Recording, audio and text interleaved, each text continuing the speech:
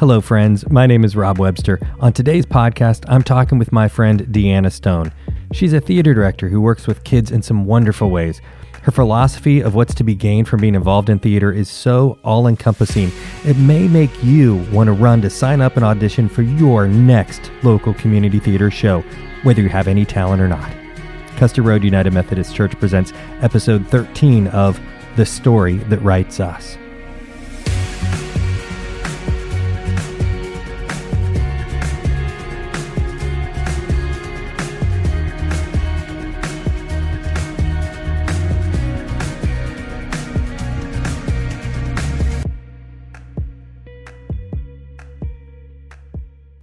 My wife was a theater major and for years has always taught drama and done children's drama camps. Every church that we've been at, she's really poured her heart into it and has just had an incredible influence. And now that we have 3 kids, our hope has always been that maybe we'd have opportunities to get them involved in theater too. We moved here to the Dallas area a little over 8 years ago. And my dear friend and senior pastor and boss, Reverend Dr. Corey Knott, he very quickly invited us to a production that his daughter was in. She was, I think, 10 years old, and she was playing Maleficent in Sleeping Beauty. And Taylor, girl, I got to hand it to you. That cackle, that evil laugh, it still keeps me up at night. You did an amazing job in that.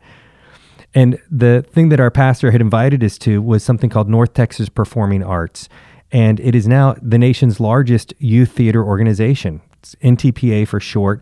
And our senior pastor is involved. Our whole family is now involved in it. Our youth director here at Custer Road United Methodist Church, his son is super active in it, and a lot of other families from our church. It's a really neat organization. They have, I think it's 4, maybe 5 different theaters now across the Metroplex.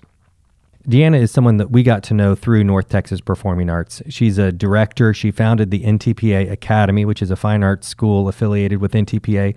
She has 2 grown daughters who also direct it now, as well as a high school son who is electrifying on stage. We love him. And in our conversation today, we'll talk about the value of theater to develop character, how we become more empathetic, the unique collaborative nature of live theater, and how Christians need to be involved in the arts. For DeAnna, her intro to directing theater started when she decided to homeschool her kids. My biggest thing in homeschooling was, well, what about theater?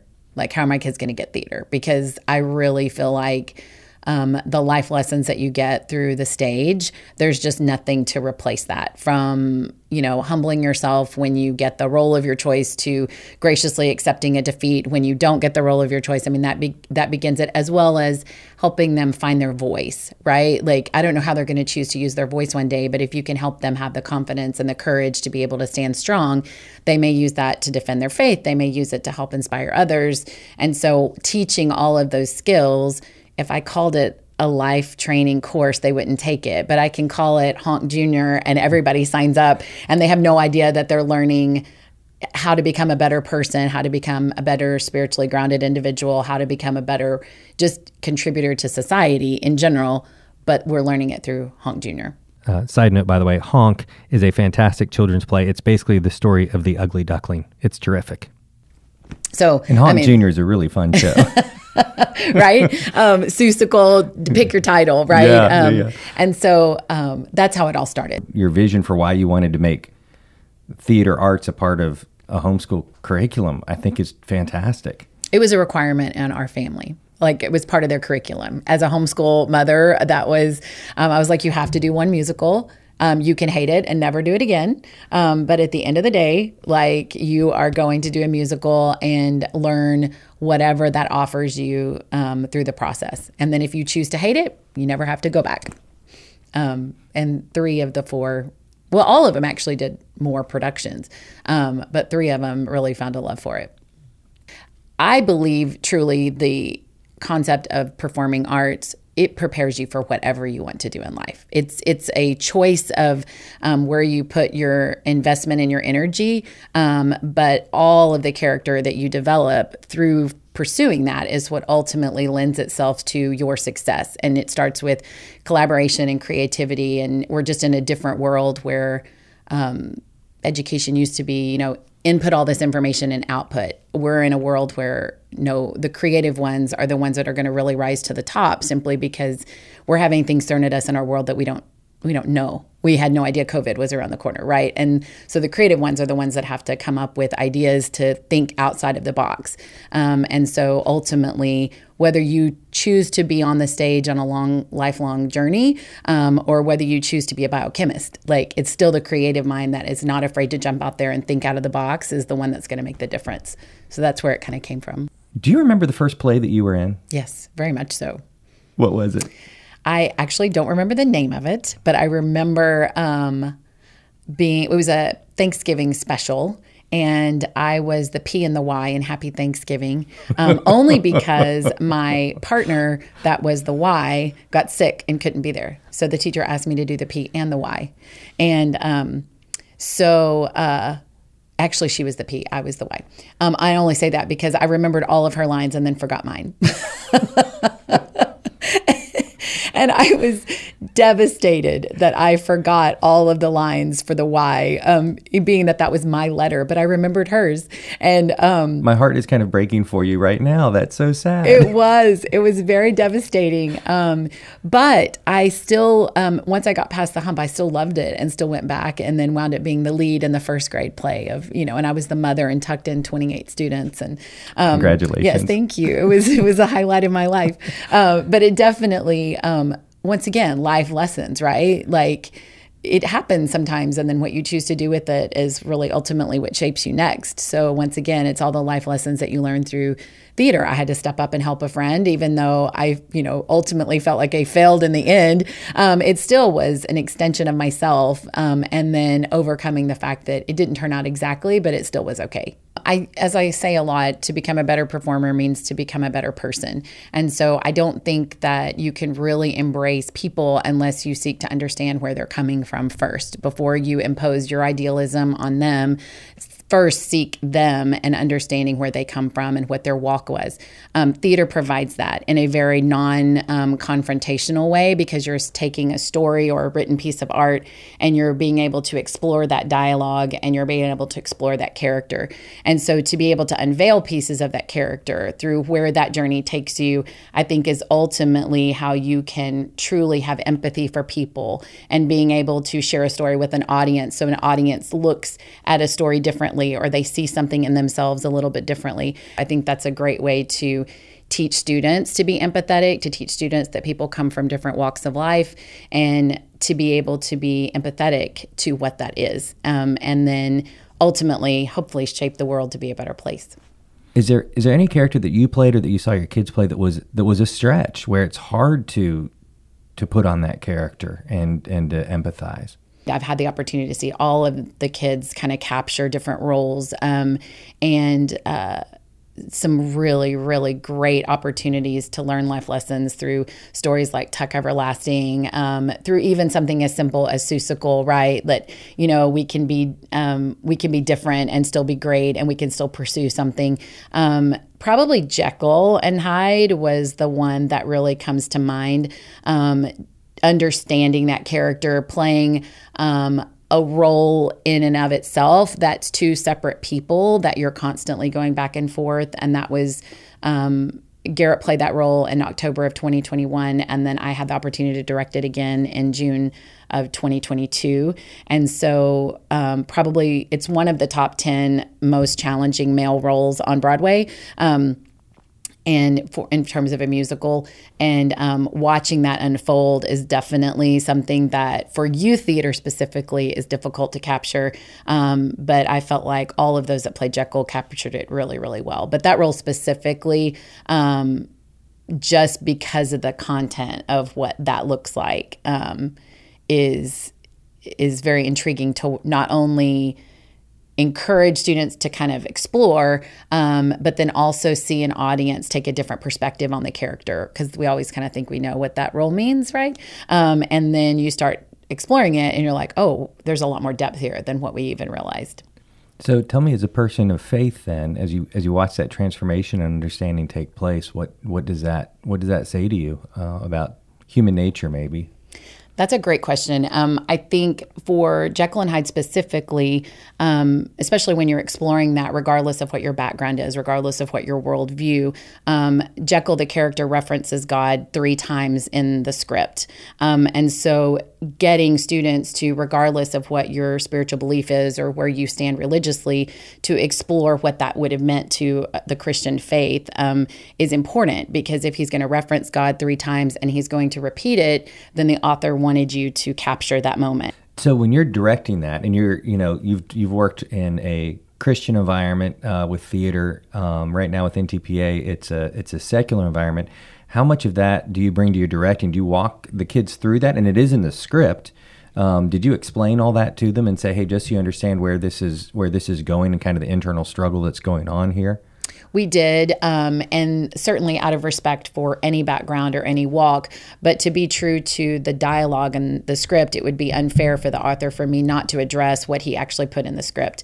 And so it was never to push a hidden agenda, Right. But certainly to explore what the author was saying and what the character evolves into, and then ultimately being able to see what motivation, how you deliver that message based on how they're referencing God in those pieces is very important in telling the story. And so that is a walk that we talked about and explored. How excited do you get when you get a script and you know you're going to direct something and that's all you have is words on a page? Tell me what goes through your heart and your mind when you are doing that. So it's interesting because I really, a lot of directors have a vision, right? And I feel like I have an end vision, but there's pieces of it that I can't see yet.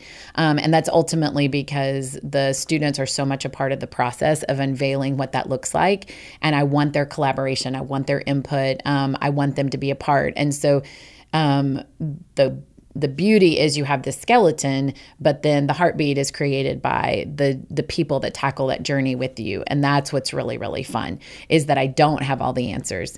But I assure them we will by the end of the process, and not to freak out if we don't have an answer. But let that be part of the fun of not knowing. And once again, I think that that's a reflection of faith, right? Like ultimately we don't have all the answers. We don't know. Sometimes we get out on the thin limbs, and that's where the fruit is.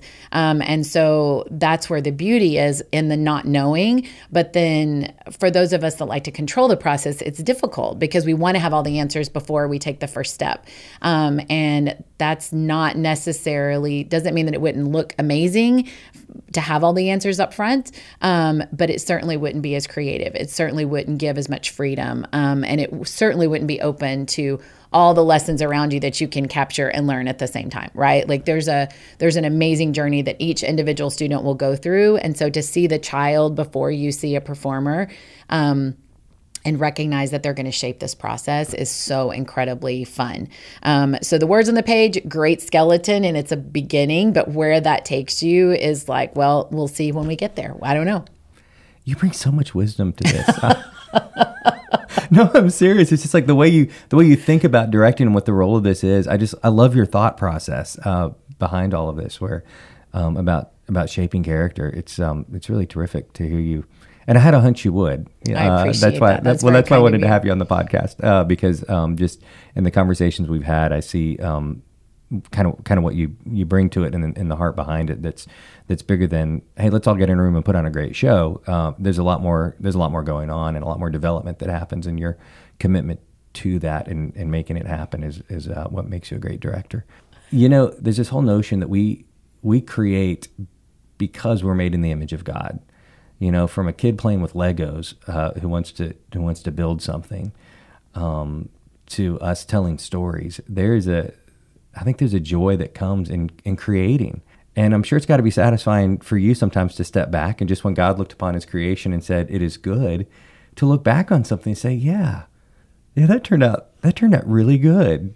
Have you ever had that just great sense of pleasure at the end of a play or something where you're just like, that really worked, and that was a good thing? Absolutely. I think that I probably tend to look at the overall process as far as, wow, that was really amazing, versus the actual final product on the stage. It's generally a reflection of the process. And so I think most what I look at is the student that overcame fear. That the audience may not even know how beautiful that is, but I know, because I know what they were when they came in the room. Being able to see where live theater takes a moment of error or mistake, and watching students have the confidence to overcome that and fight through it. One of my most amazing stories that I have is there were... it was in the curtain call, and it was in the final bow. And this young man, probably in 7th grade, you know, that time where you're just kind of insecure, you're not quite sure of yourself, you're quiet, you may be quiet, or you may be over the top depending on how you handle your insecurity. But he was very, very quiet, had really stuck to himself through the entire process. And the stage direction was that he would come out from stage left, and his female counterpart would come out from stage right. They would meet in the center and they would bow. And his female counterpart, when she came out, she tripped on the stage and fell. And to watch this young man as a 7th grader that had his insecurities, not hesitate in a moment, but run to her side and help her up, and then guide her to the center to take their bow together. That's the kind of character that he showed people in a moment of time, that there was no doubt in his mind of what a leader would do. And although quiet, and although to himself, and although not necessarily sure if you're connecting with the material or not, he knew in a moment of intense moment what to do to be able to come to someone's aid without hesitation. And insecurity went out the window, and what ifs went out the window, and he just responded to what was the right thing to do. And so the audience may not even know how to find such beauty in that. But that's where the beauty comes from the director perspective, is we get to see the journey, and we get to see the students as they grow. And that's what I love, is watching that. Now, are they always on beat at 5, 6, 7, 8? And do they always kick in the right direction? I honestly could care less. I honestly could. I will work to get it there. But at the end of the day, if you're telling me an amazing story and you were engaged, I often tell students there's one thing that will drive someone to, I can technically tell you what to do. I can tell you I need you to gesture with your downstage arm, and I need you to quarter turn open, and I need you to take one step to the right. And I can technically tell you what to do to tell the story. But if you are passionately connected to the material and you feel you have a place in the process, all of that will take care of itself. And that's ultimately having passion for what you're doing. The technical stuff just works itself out. So if I can drive you to be passionate about a story, if I can drive you to love people around you, if I can drive you to see a bigger picture and not be so self-focused on self, then all of a sudden, all those things technically just kind of work themselves out. And so I'd much rather get to the root of what motivates someone than it technically look pretty. So that's just kind of where I stand on that. Well, and that boy helping his fellow actor out is the thing that you remember most about that play, I'm sure. You know, absolutely. And that's such a beautiful moment that you're right. Maybe people in the audience didn't appreciate it, but you got to witness that. You know, even me, I've coached little kids playing soccer for the longest time, and they're kids who have great natural athletic ability, and they're going to score more goals than anybody else. And I always give some awards at the end of the year, but the one that really does make me choke up is the most improved award. You know, I'm like, at that age, when you go from not knowing which goal you're supposed to be kicking towards to being a contributor to the team. And sometimes I would see that happen. You know, it's just the most heartwarming thing. It's just like you're learning and you're growing. And that was always my favorite award to give. One thing I think that I've come to appreciate is how collaborative it is, and the really good actors set their castmates up for success. And you see that in improv, where someone intentionally gives a setup line and then steps back, right? And then lets somebody else run with it. And that idea of yielding, and it's, you see it a lot of times in young actors who might be fantastic or hilarious or very confident, but they can be too much. And it's called stealing the spotlight. And they can totally do that and have been praised for it their whole lives because they're entertaining. But to learn to step back and to yield and to let somebody else have the spotlight and to set them up for success, I think is such a wonderful collaborative lesson when you're with a group of people, just to take a step back. Well, and once again, to become a better performer means to become a better person. I mean, ultimately, that is allowing someone else to have the spotlight and being able to step outside of yourself, recognizing it's about the whole and not specifically about you. The arts industry tends to be very egocentric anyway. And so anytime you can capture that moment of reminding people this actually isn't about you, you may be the lead, but it's actually very much about what you can give to everyone around you, is so much more important. Christians can be afraid of the arts, I think. They hear about, these devils who live in Hollywood and, secularization of different types of things. And especially in the world of drama, you can have a lot of different viewpoints and people might feel challenged by that and might want to run away from that. So what do you say about all that? I think it gets back to fear, and not allowing fear to determine your decisions, but to work through those just like you would anything else.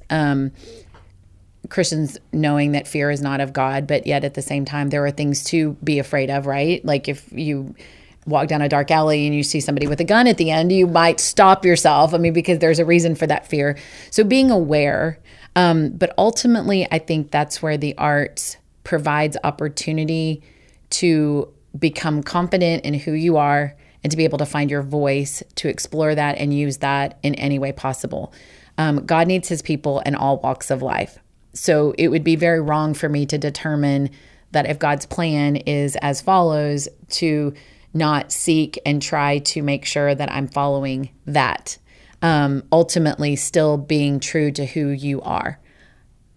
Seeking first to understand, then being understood, being open to explore ideas, but staying grounded in who you are. How can we share a story if I'm not willing to explore life from another perspective, whether it be Sandy in Greece or whether it be from the Jewish culture and Fiddler on the Roof, right? Like I need to be able to explore those moments, and it does not mean that I stand behind those choices that even the actor made, right? And then I think we have to be really careful how we size up what's right and wrong, right? Like we'll play one character that depicts killing, but then we won't depict another character because it's something else. So once again, that's knowing who you are, and staying grounded in what your conscience will allow you to do, I think is incredibly important. Exposing our students to the arts or to sports, because let's not kid ourselves, challenges are in any walk of life. If you're going to pursue sports on a professional level, if you're going to pursue the arts, if you're going to pursue journalism,